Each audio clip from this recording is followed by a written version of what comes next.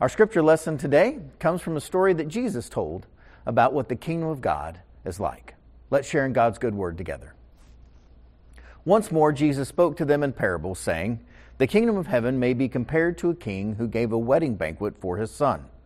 He sent his slaves to call those who had been invited to the wedding banquet, but they would not come. Again, he sent other slaves, saying, 'Tell those who have been invited, look, I have prepared my dinner. My oxen and my fat calves have been slaughtered, and everything is ready. Come to the wedding banquet.' But they made light of it and went away, one to his farm, another to his business, while the rest seized his slaves, mistreated them, and killed them. The king was enraged. He sent his troops, destroyed those murderers, and burned their city. Then he said to his slaves, 'The wedding is ready, but those invited were not worthy. Go therefore into the main streets and invite everyone you find to the wedding banquet.' Those slaves went out into the streets and gathered all whom they found, both good and bad. So the wedding hall was filled with guests." This is the word of the Lord. Thanks be to God. Amen. For better or worse, we will become the stories we give our attention to. You also are living a story right now. How will it end? What are you paying attention to? God is calling everyone. God is calling you. Supper is ready. God has set the table. You are invited. Will you come to the table? It's not about whether you've been bad or good. It's all about what God has prepared for all of His children. Will you come? Or are you distracted? Choose wisely. Jesus tells a story that the kingdom of God is like a wedding banquet, with Jesus as the guest of honor, and you are invited to come and feast at the table to honor Him. Is there anything more important in your life than showing up for Jesus and His people? Choose wisely. Would you rather have a life with the best job or a life with the best friend? Which are you choosing today? Choose wisely. We form our habits, and then our habits form us. Today I'm going to share with you a daily habit that can transform your life, really. And I'm also going to reveal a weekly habit that might just save all of us. So let's get started. We're in this sermon series, Surviving the Pandemic, Ancient Practices for a New Normal. And I want to share with you some ancient spiritual wisdom that can become modern common sense. These spiritual practices that we find in the Bible and that the Christian church has handed down for thousands and thousands of years are actually common sense if we'll actually put them into practice. It's wonderful. But I'll never forget something that a friend of mine, church member, Ryan Atwell, said to me. He said, "Mark, while it might be common sense, it is not yet common practice." And that is a truth bomb. So many things in our life that we know should be common sense or even know is common sense, it's not common practice. Thank you, Ryan. I appreciate that. So, friends, you share some wisdom with me. You never know when it's going to show up in a sermon. So there it is. While it might be common sense, it is not yet common practice, and that's the way it is with so much of the Christian life. And so I want to catch us all up and remember together what we learned last week, and that is this, that we all become our habits. Will you say that with me? We all become our habits, and our habits are not neutral. And so we can either choose Christian habits modeled after the life of Jesus and receive all the fruits that come from that, or we can simply fall into habits that someone else chooses for us or some algorithm chooses for us. Jesus is the better way. So, last week we looked at this. To try a new daily habit of kneeling prayer 3 times a day. First thing in the morning when you wake up, then around noon or lunchtime, or if you can't kneel, maybe you just walk to a window and you remember that God is with you and you reset your day. And then, of course, before you go to bed. And if you're like me, if you just crawl in bed, you fall asleep. But if you get on your knees and pray before you get in bed, there's enough discomfort to keep you awake long enough to say your prayers, even if it's just, "Lord, thank you for another day." So that's the daily habit. The weekly habit we looked at was this. Try a weekly habit of a conversation with a friend for an hour, and always share this last part. Is there anything you aren't telling me? Is there anything you aren't telling me? Because we all need at least one friend in our life where we can share really who we are. That they know the good, the bad, the ugly, the joys that we share, and the things that we're reticent to share that we really need to share and confess to another person. Because there's real power in that. There's real healing there. It is the wisdom and the grace of the 12-step groups. And so here's the thing, friends. This habit cultivates the kind of life where you know and are known by those closest to you. This conversation that we talked about last week briefly is not just for anybody. It really is about those closest to you. You need to be very careful about who you share your life with. I hope you will, but we have to have some wisdom around that. So, really what we're talking about is a rule of life. The church has known a rule of life, or a common rule, since the time of St. Augustine and the time of St. Benedict. And they have been carried on from then until now. And a rule of life is the way that we get our hands on our habits. Our habits will just rule us and take over our life if we don't start to manage them. And a rule of life, or these habits, are a way that we can do that. These habits are designed to help us spend our days for the sake of others rather than just ourselves. Left to our own devices, we often just become hedonists, where we live for pleasure. We do what feels good. We get up when we want to. We go to bed when we got to. We eat what we want to. We, watch what we want to. We just do whatever we want. And what we find is that actually hurts us. It makes us isolated, afraid, and alone. So, there's a better way, and I want to share it with you. And that is this, that Christianity isn't simply a belief.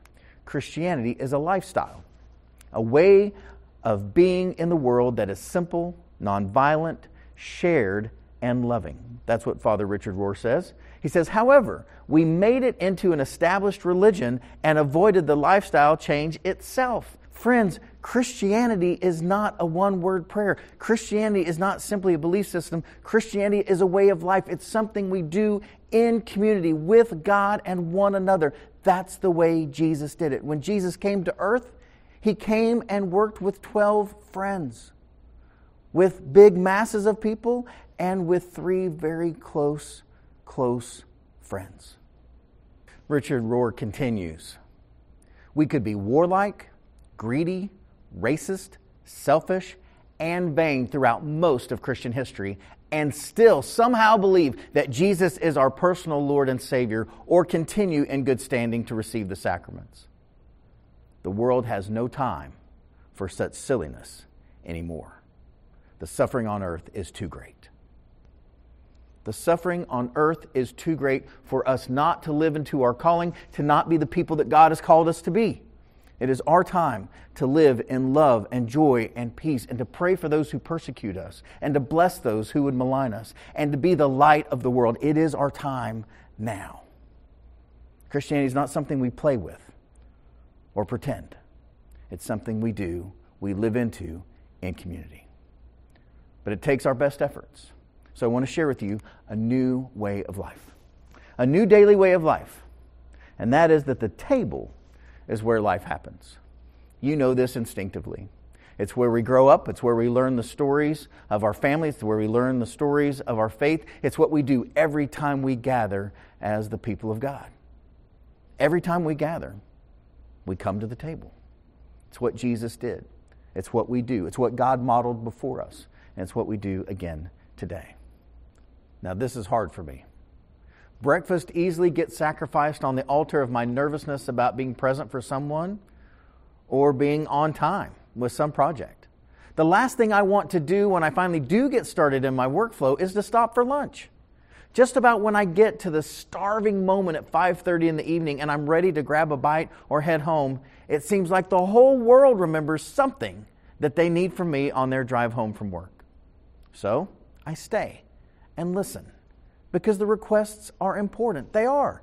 They do matter. And getting home on time for dinner seems like a quaint tradition of a distant generation that didn't have email or cell phones. I'm also at year 34 of that kind of work life, and it is no longer sustainable.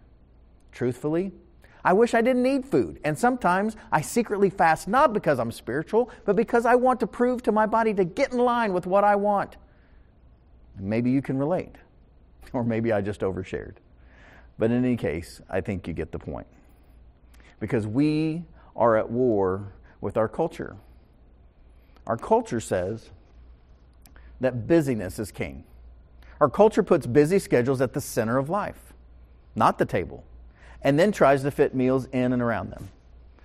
That what you do is most important in terms of your work life. That's what the world tells you. And you can eat when you're finished.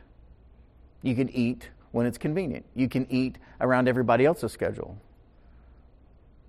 But that's not the way Jesus did it. You and I, we're created in the image of God. And God rested every 7 days. And God had meals with his friends. Friends, you're a child of God, created in the image of God. You are not a machine. We are not machines. Say that with me. I know it sounds silly. Say it with me. We are not machines. We're not supposed to live this way. For thousands of years, Christians have placed the table, not their work, at the center of life. For thousands of years, the nourishment came at the table.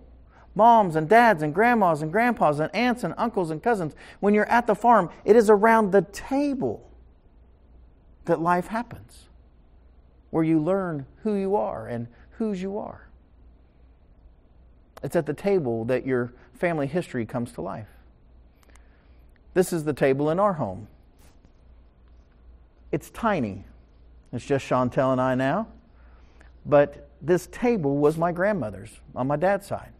So every time we sit, there are these tiny little chairs. My grandmother was a tiny little woman. But we sit there and we talk and we watch the birds and we watch the squirrels and we look into the backyard and we begin our day together when we're at our best. And I want to recommend that to you, that perhaps as a family, maybe dinner is too chaotic with soccer practices and all the other things that kind of blend in. So maybe breakfast is the time that you start your day. Maybe that's your one meal together. It can work for a lot of families. You see, we are children of God, designed to eat regularly with others. It reminds us that we are dependent and communal. We belong to God and one another. And I just wonder, how many meals have you missed with your family or with your faith family? It's an important question, friends. We are made to have a rhythm of eating and depending and working together and preparing together and cleaning up together and working together to remind ourselves that we belong to God and one another. So, here are 3 things about eating together. The need to eat reveals 3 things. 1, our dependence on God. God will send manna from heaven. God sends the rain. God sends the food. The second thing is, just like at camp, our dependence on one another. You know, when I eat a meal, I don't prepare it almost ever. Chantel takes great care of me, and we have wonderful friends that feed us and family that feed us. I'm a terrible cook, and I'm terrible at it. I can peel a banana, but that's about it. So here's the thing. It reminds me every time I come to a meal that I'm really fully dependent on whoever is preparing it. And I'm grateful. It makes me grateful. And here's the other thing. I know that our life is really good when our dining room table looks like this. And it does. It looks just like this. Chantel took that photo today. And so I want to say thank you to her. She makes a beautiful table. And when our life looks like this, it's going so well. So well. But in truth, it doesn't always look like that. I know that our life is about to fall apart when that beautiful table begins to fill up with bills or mail or laundry or homework or boxes or trash. That's not good. The table is the center of life. It brings life to your family. It brings life to community. And so we treat tables with sacred respect. Behind me is a table of sacred respect. It transforms ordinary juice and bread into the very sustenance of life. It's something what we give our life to and receive life from. The table is the center of who we are and how we learn who we are. And also reminds us about our dependence on all of creation. I want you to think about this for a moment. There's nothing that you eat, there's not a single bite that you take that something hasn't died for you to live. Justin Earley puts it this way. Every single bite signifies a moment when something died to give you life. Now, not to scare the little children, eggs,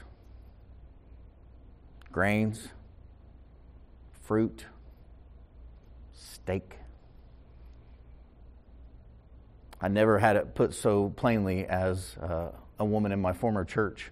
They were ranchers, and she was an excellent cook. And her grandson looked at her, and he said, "Grandma, I want to thank you so much for this delicious dead cow." That's just how he put it. He understood on the ranch in a way that many of us don't who go to supermarkets, that what he was eating gave its life that he might live. And he enjoyed it. So, we thank God, we thank community, we thank creation for our ability to eat. The daily habit of eating at least one meal with others rearranges our priorities around God's communal table and acknowledges that we are made for one another, not to be alone, but to be together, to depend on one another, to live and love together. Friends, more Americans eat alone today than ever before. And think about that. We've got more food, we've got transportation, and more Americans are eating alone than ever before. We can do better. We can bless one another. We can invite people to our table. We can invite people, coworkers, to go to lunch at a certain time. Choose a different coworker each day. There's lots of ways to eat together in community. And it's important.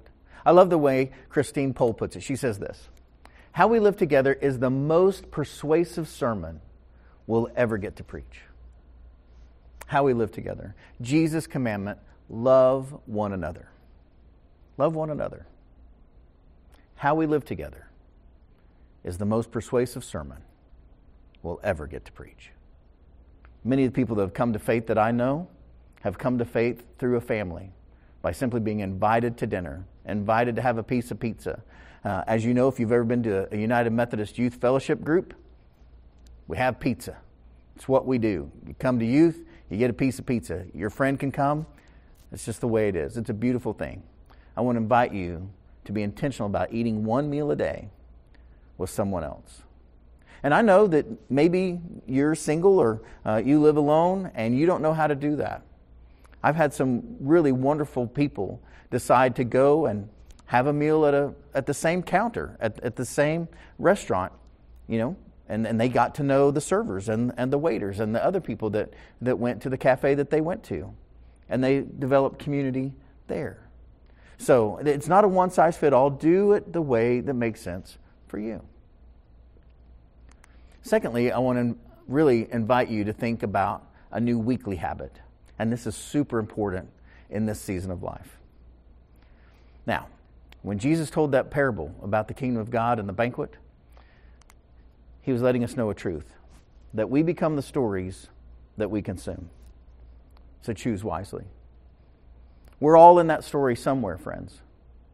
And so the stories that you let in your mind, the stories that you tell your children, the stories that you receive in the news media, on Netflix, in the movie house, or however you choose to do it, all of it influences who you are and who you're becoming. And the most important story, of course, is the one in the Bible. That the Bible is a story of how God is saving us, how God loves all of His children, and how God came from heaven to earth that you might know Him and might live in Him and live forever with all of God's children. But here's a big change in our culture in the last 10 years. Unlike books, where we get to choose what stories we pull down and read, screens now send stories to us whether we want them or not.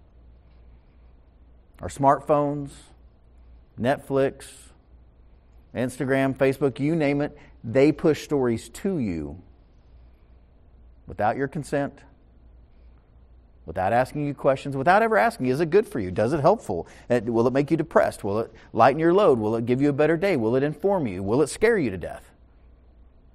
Will it make you depressed and pull your head under the covers and under the pillow? The stories that we receive make us, and we have to find ourselves in God's greater story. So here's the thing. Your friend may say, watch this or do that. No, No. You can't watch or listen to everything that everyone else is listening to or watching.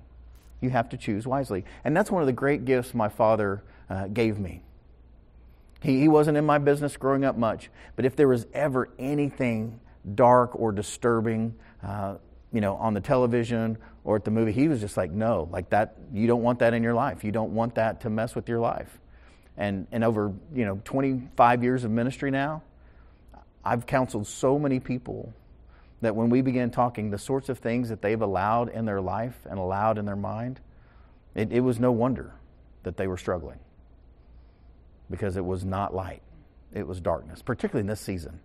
Movies and shows during October are terrible. Just turn it off, friends. Take a walk in the sunshine. Choose content that leads to these three things: justice, beauty, and community. When you're looking for content, looking for things to bring into your soul, because that's what you're doing, look for things about God's justice, beauty, and community. Now, when we talk about justice, it means looking for stories that make us tear up over the way that the world is broken and gives us hope for the redemption of the world. When the Bible talks about justice, it's talking about something way bigger than what government should do about crime. Justice in the Bible, actually, is much more than policing. It is shalom, with nothing missing, nothing broken. The world as the world was meant to be in the beginning. Peace, harmony, joy, enough food for everyone. Healthy, whole people blessing one another. The kingdom of God come to earth. That is the justice of God. Justice for everyone. Another way to get at this is to look for beauty and to look for things in community. And so, a great way to help you make good decisions is to watch your media with someone else. It'd be really healthy if you did your best not to watch any media on your phone. If you actually watched it on a corporate or communal device, a large TV screen or a computer, so that when you're making decisions about what you're putting into your soul, you're actually doing that with at least one other person, and hopefully someone who has some sense. That would be great. So watch media with someone else. We are more discerning when we choose together. Imagine this. Would you watch what you watched this week if you were watching it with your mom? It's a pretty good question. Would you watch what you were watching if you watched it with your children? Would you watch what you watched this week if you were watching it with your spouse or someone that you respected? That's an important question. Another way that might help you is this: turn off autoplay and read your feed. You know that thing on Netflix where it just starts going? You don't even have time to process the last episode. You're watching it and it says, this is going to start in 3, 2, and next thing you know, you're just being, inundated with more and more and more information. Just turn that off. Turn off your notifications. You get to choose what you put in your soul. You do. It's important. And you can do it. You can say no to other people trying to influence your soul. Let God do that. Let God remind you that you are His and fearfully and wonderfully made. That you are good. You are very good in His image. So, as you read your feed, I wonder what YouTube predicts for you when it says, hey, we predict that you would like this sort of stuff. When you look at that, do you go, oh no? Or do you go, great, yes, I think that fits me very well. What does your Instagram feed say that you like? These are pretty good ways to know the condition of your soul. It really is. And so I recommend those things to you. Watch things with other people. Choose what you watch with other people. Choose those things on the basis of justice and beauty and community. And so our action steps for this week, friends. I'm taking last week and this week and putting them together so we can start to live into this common rule together as a community. So on the daily side, kneeling prayer 3 times a day and 1 meal with others. And I want you to know, I'm being honest here. This is a struggle for me. Last night, we record this on Wednesday. So last night on Tuesday, during the presidential debate, I knew that would be difficult for me to watch. And so rather than that, I decided that Chantel and I would go take my mom to dinner. It's been sort of a rough week for my folks. And so I cannot tell you what a blessing that was. But I can also tell you I probably wouldn't have done that if I wasn't preaching about eating a meal with someone that day, because I didn't eat breakfast with anybody and I didn't eat lunch that day with anybody, and I didn't want to be a hypocrite up here before you today. So I went and took my mom to dinner, and it was lovely. We had a great time. And I missed almost all of the debate, which was awesome, I hear. I just caught a few terrible things at the end, which I wish I hadn't even done that. So here's the deal. Choose wisely what you put in your soul and receive peace and joy and kindness and happiness and these things. So, now, before I go further, I'm not saying that we're going to withdraw from the world completely. And so I do think it's important that we know what's going on in the world. And so later that night when Chantel and I got home, we sort of debriefed what was going on in the world together. We watched CNN, and then we watched Fox, and we went back and forth one to the other. And you know what? It seemed like those two reporters were seeing two completely different events. Imagine that. Two very, very different worlds. And so it's important that you don't just get your information from one source, because you get to choose what you put in your soul, and you want to make sure that you're doing that soberly. So that's the daily. On the weekly side, have a 1-hour conversation with a friend. That's good for your soul. We talked about that last week. And choose 4 hours of wise media content a week. Now, I know that I'm all up in your business. There's nothing sacred or magical about 4 hours. But I would ask you to do this. Do a time audit. Look at your screen time for the week. And then look what's healthy. And choose with another person what you're going to watch next week. If you did 30 minutes a day, that's only 3.5 hours. But it's really important that you know that what's coming into you is forming you. Choose wisely. Because Jesus loves you and He wants what's best for you. Place yourself in His story and be made new. Amen? Amen. And now if you join with me in the prayer that Jesus taught His disciples thousands of years ago and that we recite each and every week here. Our Father, who art in heaven, hallowed be Thy name. Thy kingdom come, Thy will be done, on earth as it is in heaven. Give us this day our daily bread, and forgive us our trespasses, as we forgive those who trespass against us. And lead us not into temptation, but deliver us from evil. For Thine is the kingdom, and the power, and the glory forever. Amen.